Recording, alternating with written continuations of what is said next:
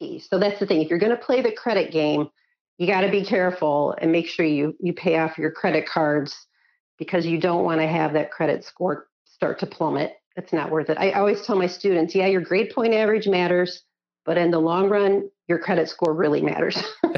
So don't mess that up.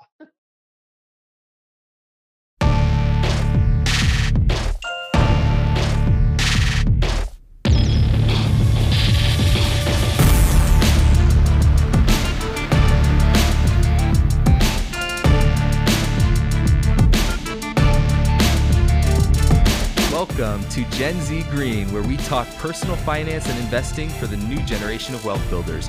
I'm your host, Chris Pratt. I am really excited today. We have an amazing guest. She has a doctorate in business administration from Anderson University. She's currently a professor at Walsh University, and she is author of the paper, I Think I Can Get Ahead: Perceived Economic Mobility, Income, and Financial Behaviors of Young Adults. And I love the title of this paper, and her name is Dr. Julie Sendre. We were talking a little bit before this, but we had a little bit of trouble just scheduling this episode, but I really wanted to make sure that we got it done, because this paper that you wrote, among other research and work that you're doing, is really phenomenal. I think it comes from a really amazing perspective. It examines this thing called perceived economic mobility. And you cite some research just as a background in the beginning of this paper that's really amazing. You cite research that says, from Gallup, saying millennials are noted for spending $13 less per day than the comparable age group in 2008. So this show's called Gen Z Green, but I'm sure Gen Zers spent even less than millennials, even though we don't quite have that data yet. But before we get into the paper, I want to talk about your background, because you studied first mechanical engineering, correct? Correct. Yes. That's my background. Whole different avenue than what I'm currently in. But yeah. I believe things happen for a reason, and you learn from your previous experiences. They carry you into new experiences and hopefully make you better at what you're doing. Yeah. So tell me about that. So you got your undergraduate degree in mechanical engineering, and then you shift gears into business. Where did that come from? Where did that decision come from? Why did you want to go to grad school?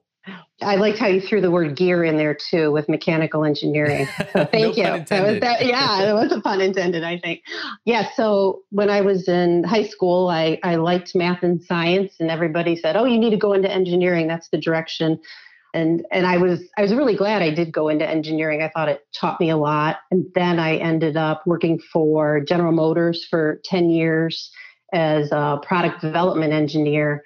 And it was neat because I learned a lot, not only about engineering, but also the marketing side, because product engineering and marketing are really tied together from the product development sector. And so it taught me a lot how to, that it's not only about developing the product, but that you also have to have a customer involved and think about the customer and what they want. And so I started seeing not only the science, the pure sciences, the physics, from that dimension, but I also saw the people element, the social sciences side that kind of plays into it. And so that's why I decided to get my MBA, and I worked towards that. And then as I got out, I got done with that and was working full time. But then I'm married to a great guy. We have 2 children. I also wanted the flexibility of being a mom. And so that kind of led me into, well, why don't I get into teaching? And then why don't I get into maybe getting my doctorate and seeing if I can make this a long-term thing? So one thing led to another, and that's how I ended up into teaching marketing. But then it sort of migrated not only from looking at marketing, how people buy and sell goods, but actually how do people spend their money? And so that's how I ended up in this area of research into financial management behaviors. And that's how all this evolved. You know, it's amazing, because how many years were there between your bachelor's degree and your master's degree? Probably about 10 years, from the time I started my bachelor's degree till the time I finished my master's degree. Okay, that's great. And the point I wanted to make is that, you can shift gears, no pun intended, whenever you want. My grandmother went to college I believe in her 60s. So it's That's great. it's never too late to change what you want to do or to start doing something that you've never done before. I think that's a really inspiring story. So you got a DBA and you work at Walsh University now. How many students are there at that university? We have approximately 2,000 students. You consider a pretty small university, right? I would consider it small, yes, but there are Yeah. obviously a lot of benefits, not only for the students who attend a smaller university, but also the faculty. For example, the research that I did is directly involved with my research partner. Dr. Lacey Fiala, is a sociology professor. And so, it's harder to do cross-disciplinary research work when you're at a larger institution. So, Look, I only did my undergrad, and I can attest that it's harder to do anything at a large institution, and that's what I wanted to mention was that I think in the last episode I recorded, we talked about research institutions, but you don't necessarily have to go to or work at a research institution to do research. And this paper that you wrote was absolutely phenomenal and a great testament to that. So I want to get into this paper because it's really amazing. And I just want to highlight some of the background a little bit. I mentioned that millennials spend less than the comparable age group in 2008. You also say that research indicates those less than 35 years of age engage in financial planning, monitoring, and goal writing more so than those aged 35 to 34. So this is another point to millennials and Gen Zers. yeah. I selectively picked out these quotes for our benefit. Folks, I highly encourage you to read this paper. I think it's very consumable, and the background on it is really great.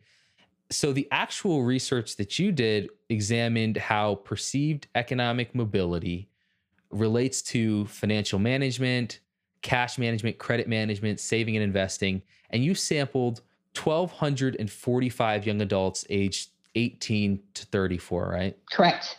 Can you talk a little bit about why you decided to write this paper, where it came from, a little bit of the background on it? Yes, I was actually at a conference just hearing one of the speakers talk, and I thought, this would be an interesting direction to head into, looking at the behaviors of young adults and how it relates more to their financial management behaviors. What are those different connections?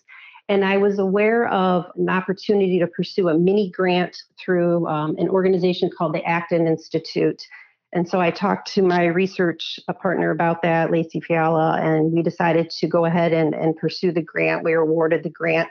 We used the grant monies to actually do the data collection for that 1,200 plus sample of 18 to 34-year-olds. Yeah, and in the paper, you control for things like income level, age, gender, education level, employment, right? These basic things. But then you also control for a thing called family of origin's perceived income level.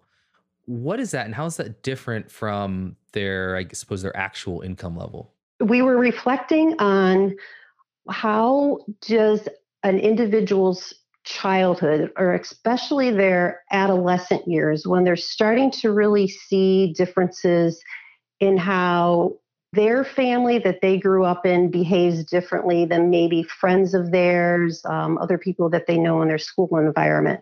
So what we asked them to do was to reflect on when they were in 10th grade, specifically 10th grade, to think about how did their family compare to other families in terms of how much did they have or not have, and just behaviors. And the reason we did this was because when you're in 10th grade and somebody says, well, how much does your family make? You really don't have an idea in terms of a dollar amount, let alone would you remember.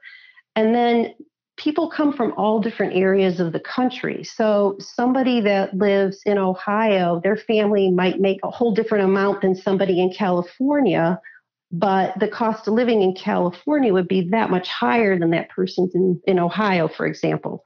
And so that's why we decided to make it more of a reflection of how do you actually perceive that family of origin that you came from, and what was that income level? Were you similar?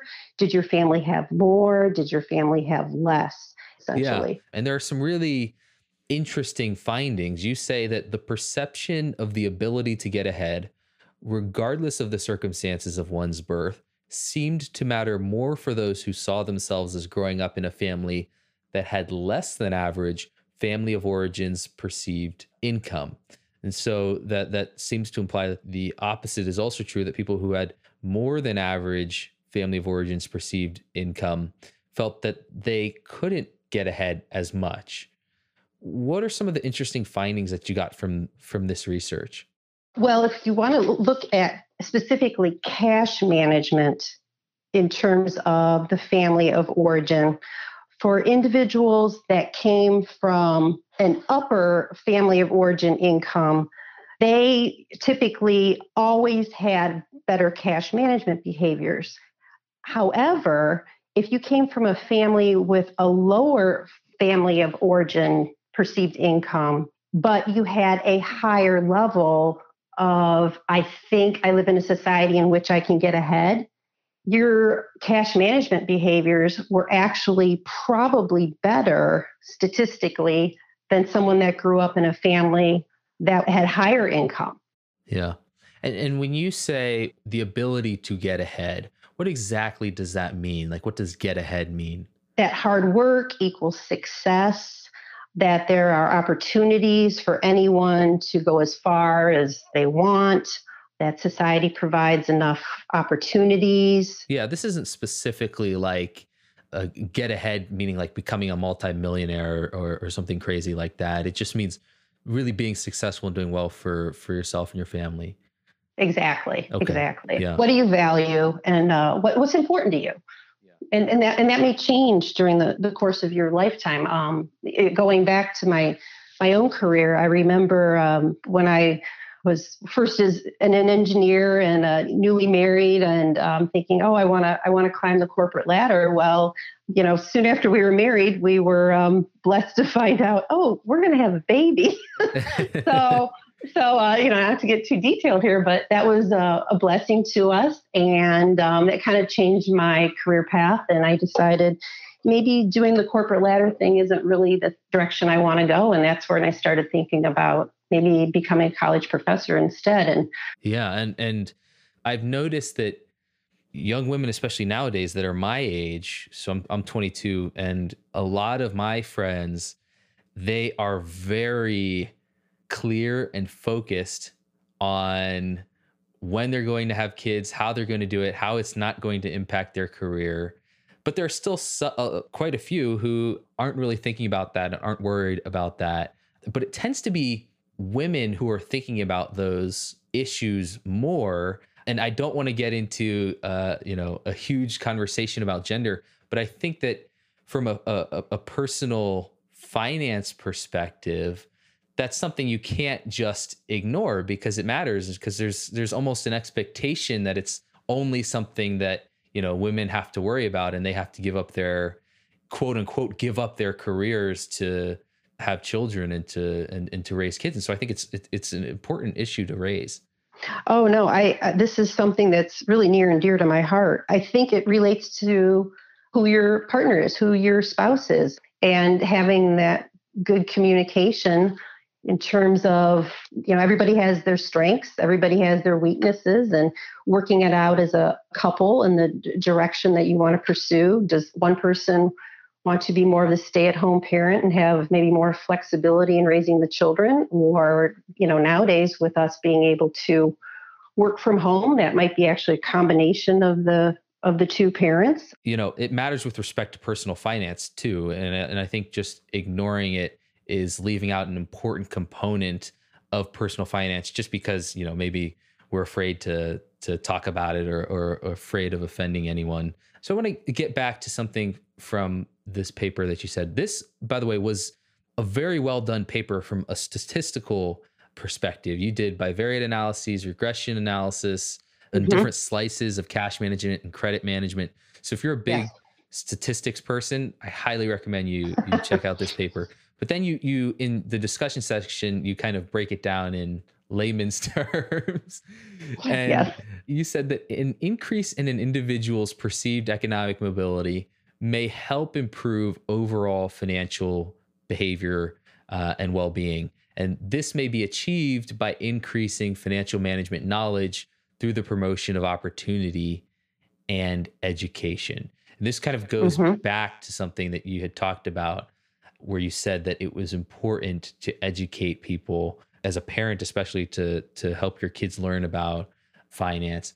Could you tell me, maybe from being a teacher and being a parent, how important is it for everyone, people from all walks of life, to understand financial management? And then what can be done from a societal perspective to increase awareness of financial management? Thank you. This is a great question. From the financial management behavior standpoint, if you want to look at it, there's several different areas. There's cash management, credit management, savings and investment, and insurance. But the way we approach those different things relate really to how are we communicating in an explicit manner, being what are we actually telling our children or telling our students, please learn this, please do that, versus implicitly, what are we doing? And that's more from our behaviors, actually, as a parent. Now, as an educator, you might not see that as implicitly, but as a parent, our children pick up on a lot of our behaviors just from watching us in our own households. And so, for example, if you have a bad day as a parent, are you the type of person that you can work through it and, just be able to move on with the actions that you convey to your children? Or do you, go on the internet and, I have to buy 5 pairs of shoes in order to work through this downtime in my life? Yeah. And I'm glad you made that distinction kind of between explicit behavior and implicit behavior. And you mentioned schooling and education and how that can be different from parenting and how parents can help their kids. So I think a lot of people listening today are older and, they're probably beyond the point of their parents being a major influence on their finances. Right. So I think for a lot of them, and that feels like a lost opportunity, the parenting part. But the education part, you can learn every single day and you should be learning every single day.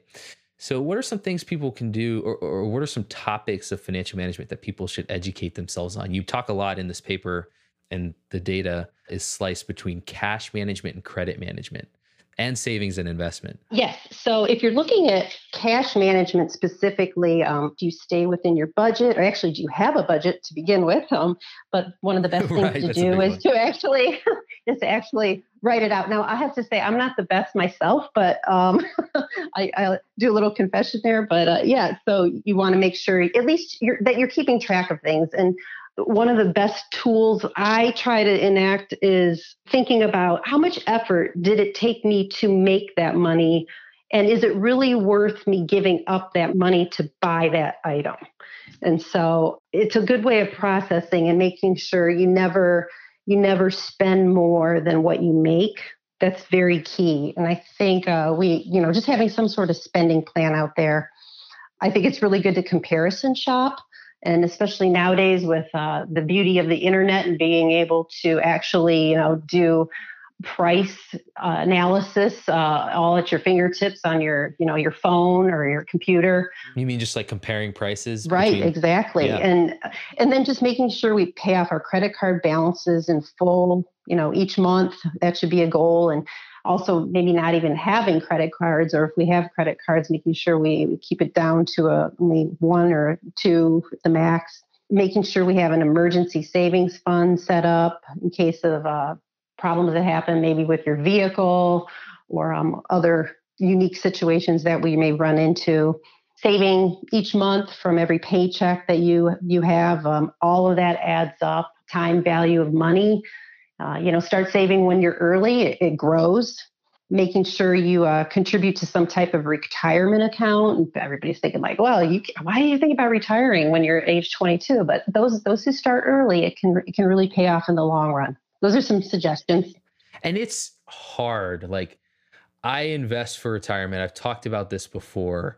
Retirement, I think, is a really hard one. I think it's easy to explain to someone why you should save for, I don't know, your dream car or even a house, right?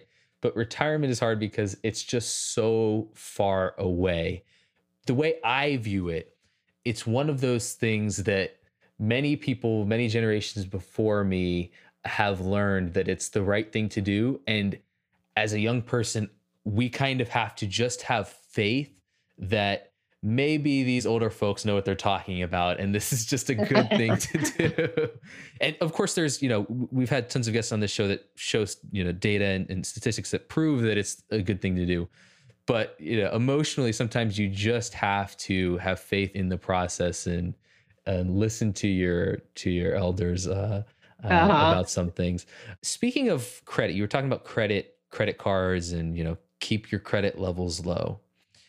There was a finding from your paper where you said that while perceived economic mobility was not significantly associated with credit management, the interaction with current income level was significant when comparing middle income to lower income. And you say that it's explained by the variables in combination as opposed to individually. Can you explain what that means and where that finding comes from? Yes. So this was quite interesting. For that perceived economic mobility factor that we were talking about earlier, for those individuals that have at least a middle or upper level current income, their credit management was actually better the more faith they had in the ability to get ahead in the society in which they live in. However, what's really crazy is that if you currently have lower income, you actually have lower credit management skills if you do have the perception of being able to get ahead more. And so that's one of the concerns that somebody who maybe is working as a financial counselor or is in that situation themselves, they should really pay attention that if they have lower income, but they have a high level of perceived economic mobility, like they think they can really get ahead, which is great. Be careful that they don't overdo it on the credit management such that they're using too much credit or they're not paying off their credit card bills, because that could be very detrimental and not a good thing in the long run. Yeah. A lot of personal finance moguls, pundits, celebrities, if you will, if you want to call them, they accumulated a large amount of assets in dollar amount through real estate and through leveraging on real estate.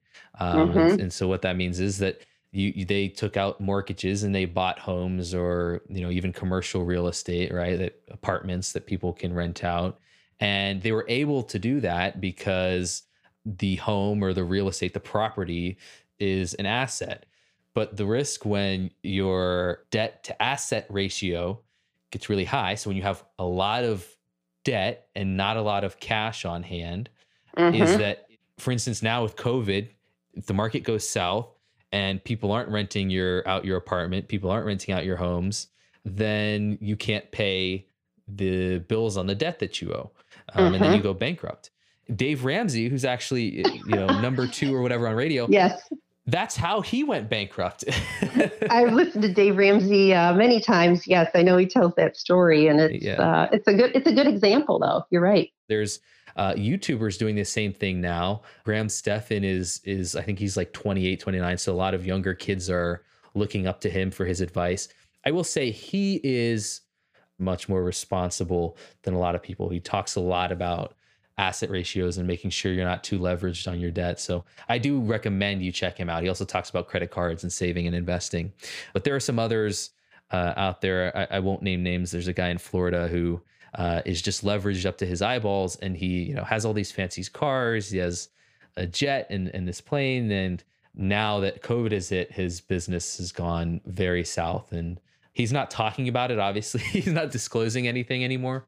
But he got hit pretty hard. So there is no easy money, at least without great risk. So yes, and protecting your credit score is the key. So that's the thing. If you're going to play the credit game, you got to be careful and make sure you pay off your credit cards, because you don't want to have that credit score start to plummet. It's not worth it. I always tell my students, yeah, your grade point average matters, but in the long run, your credit score really matters.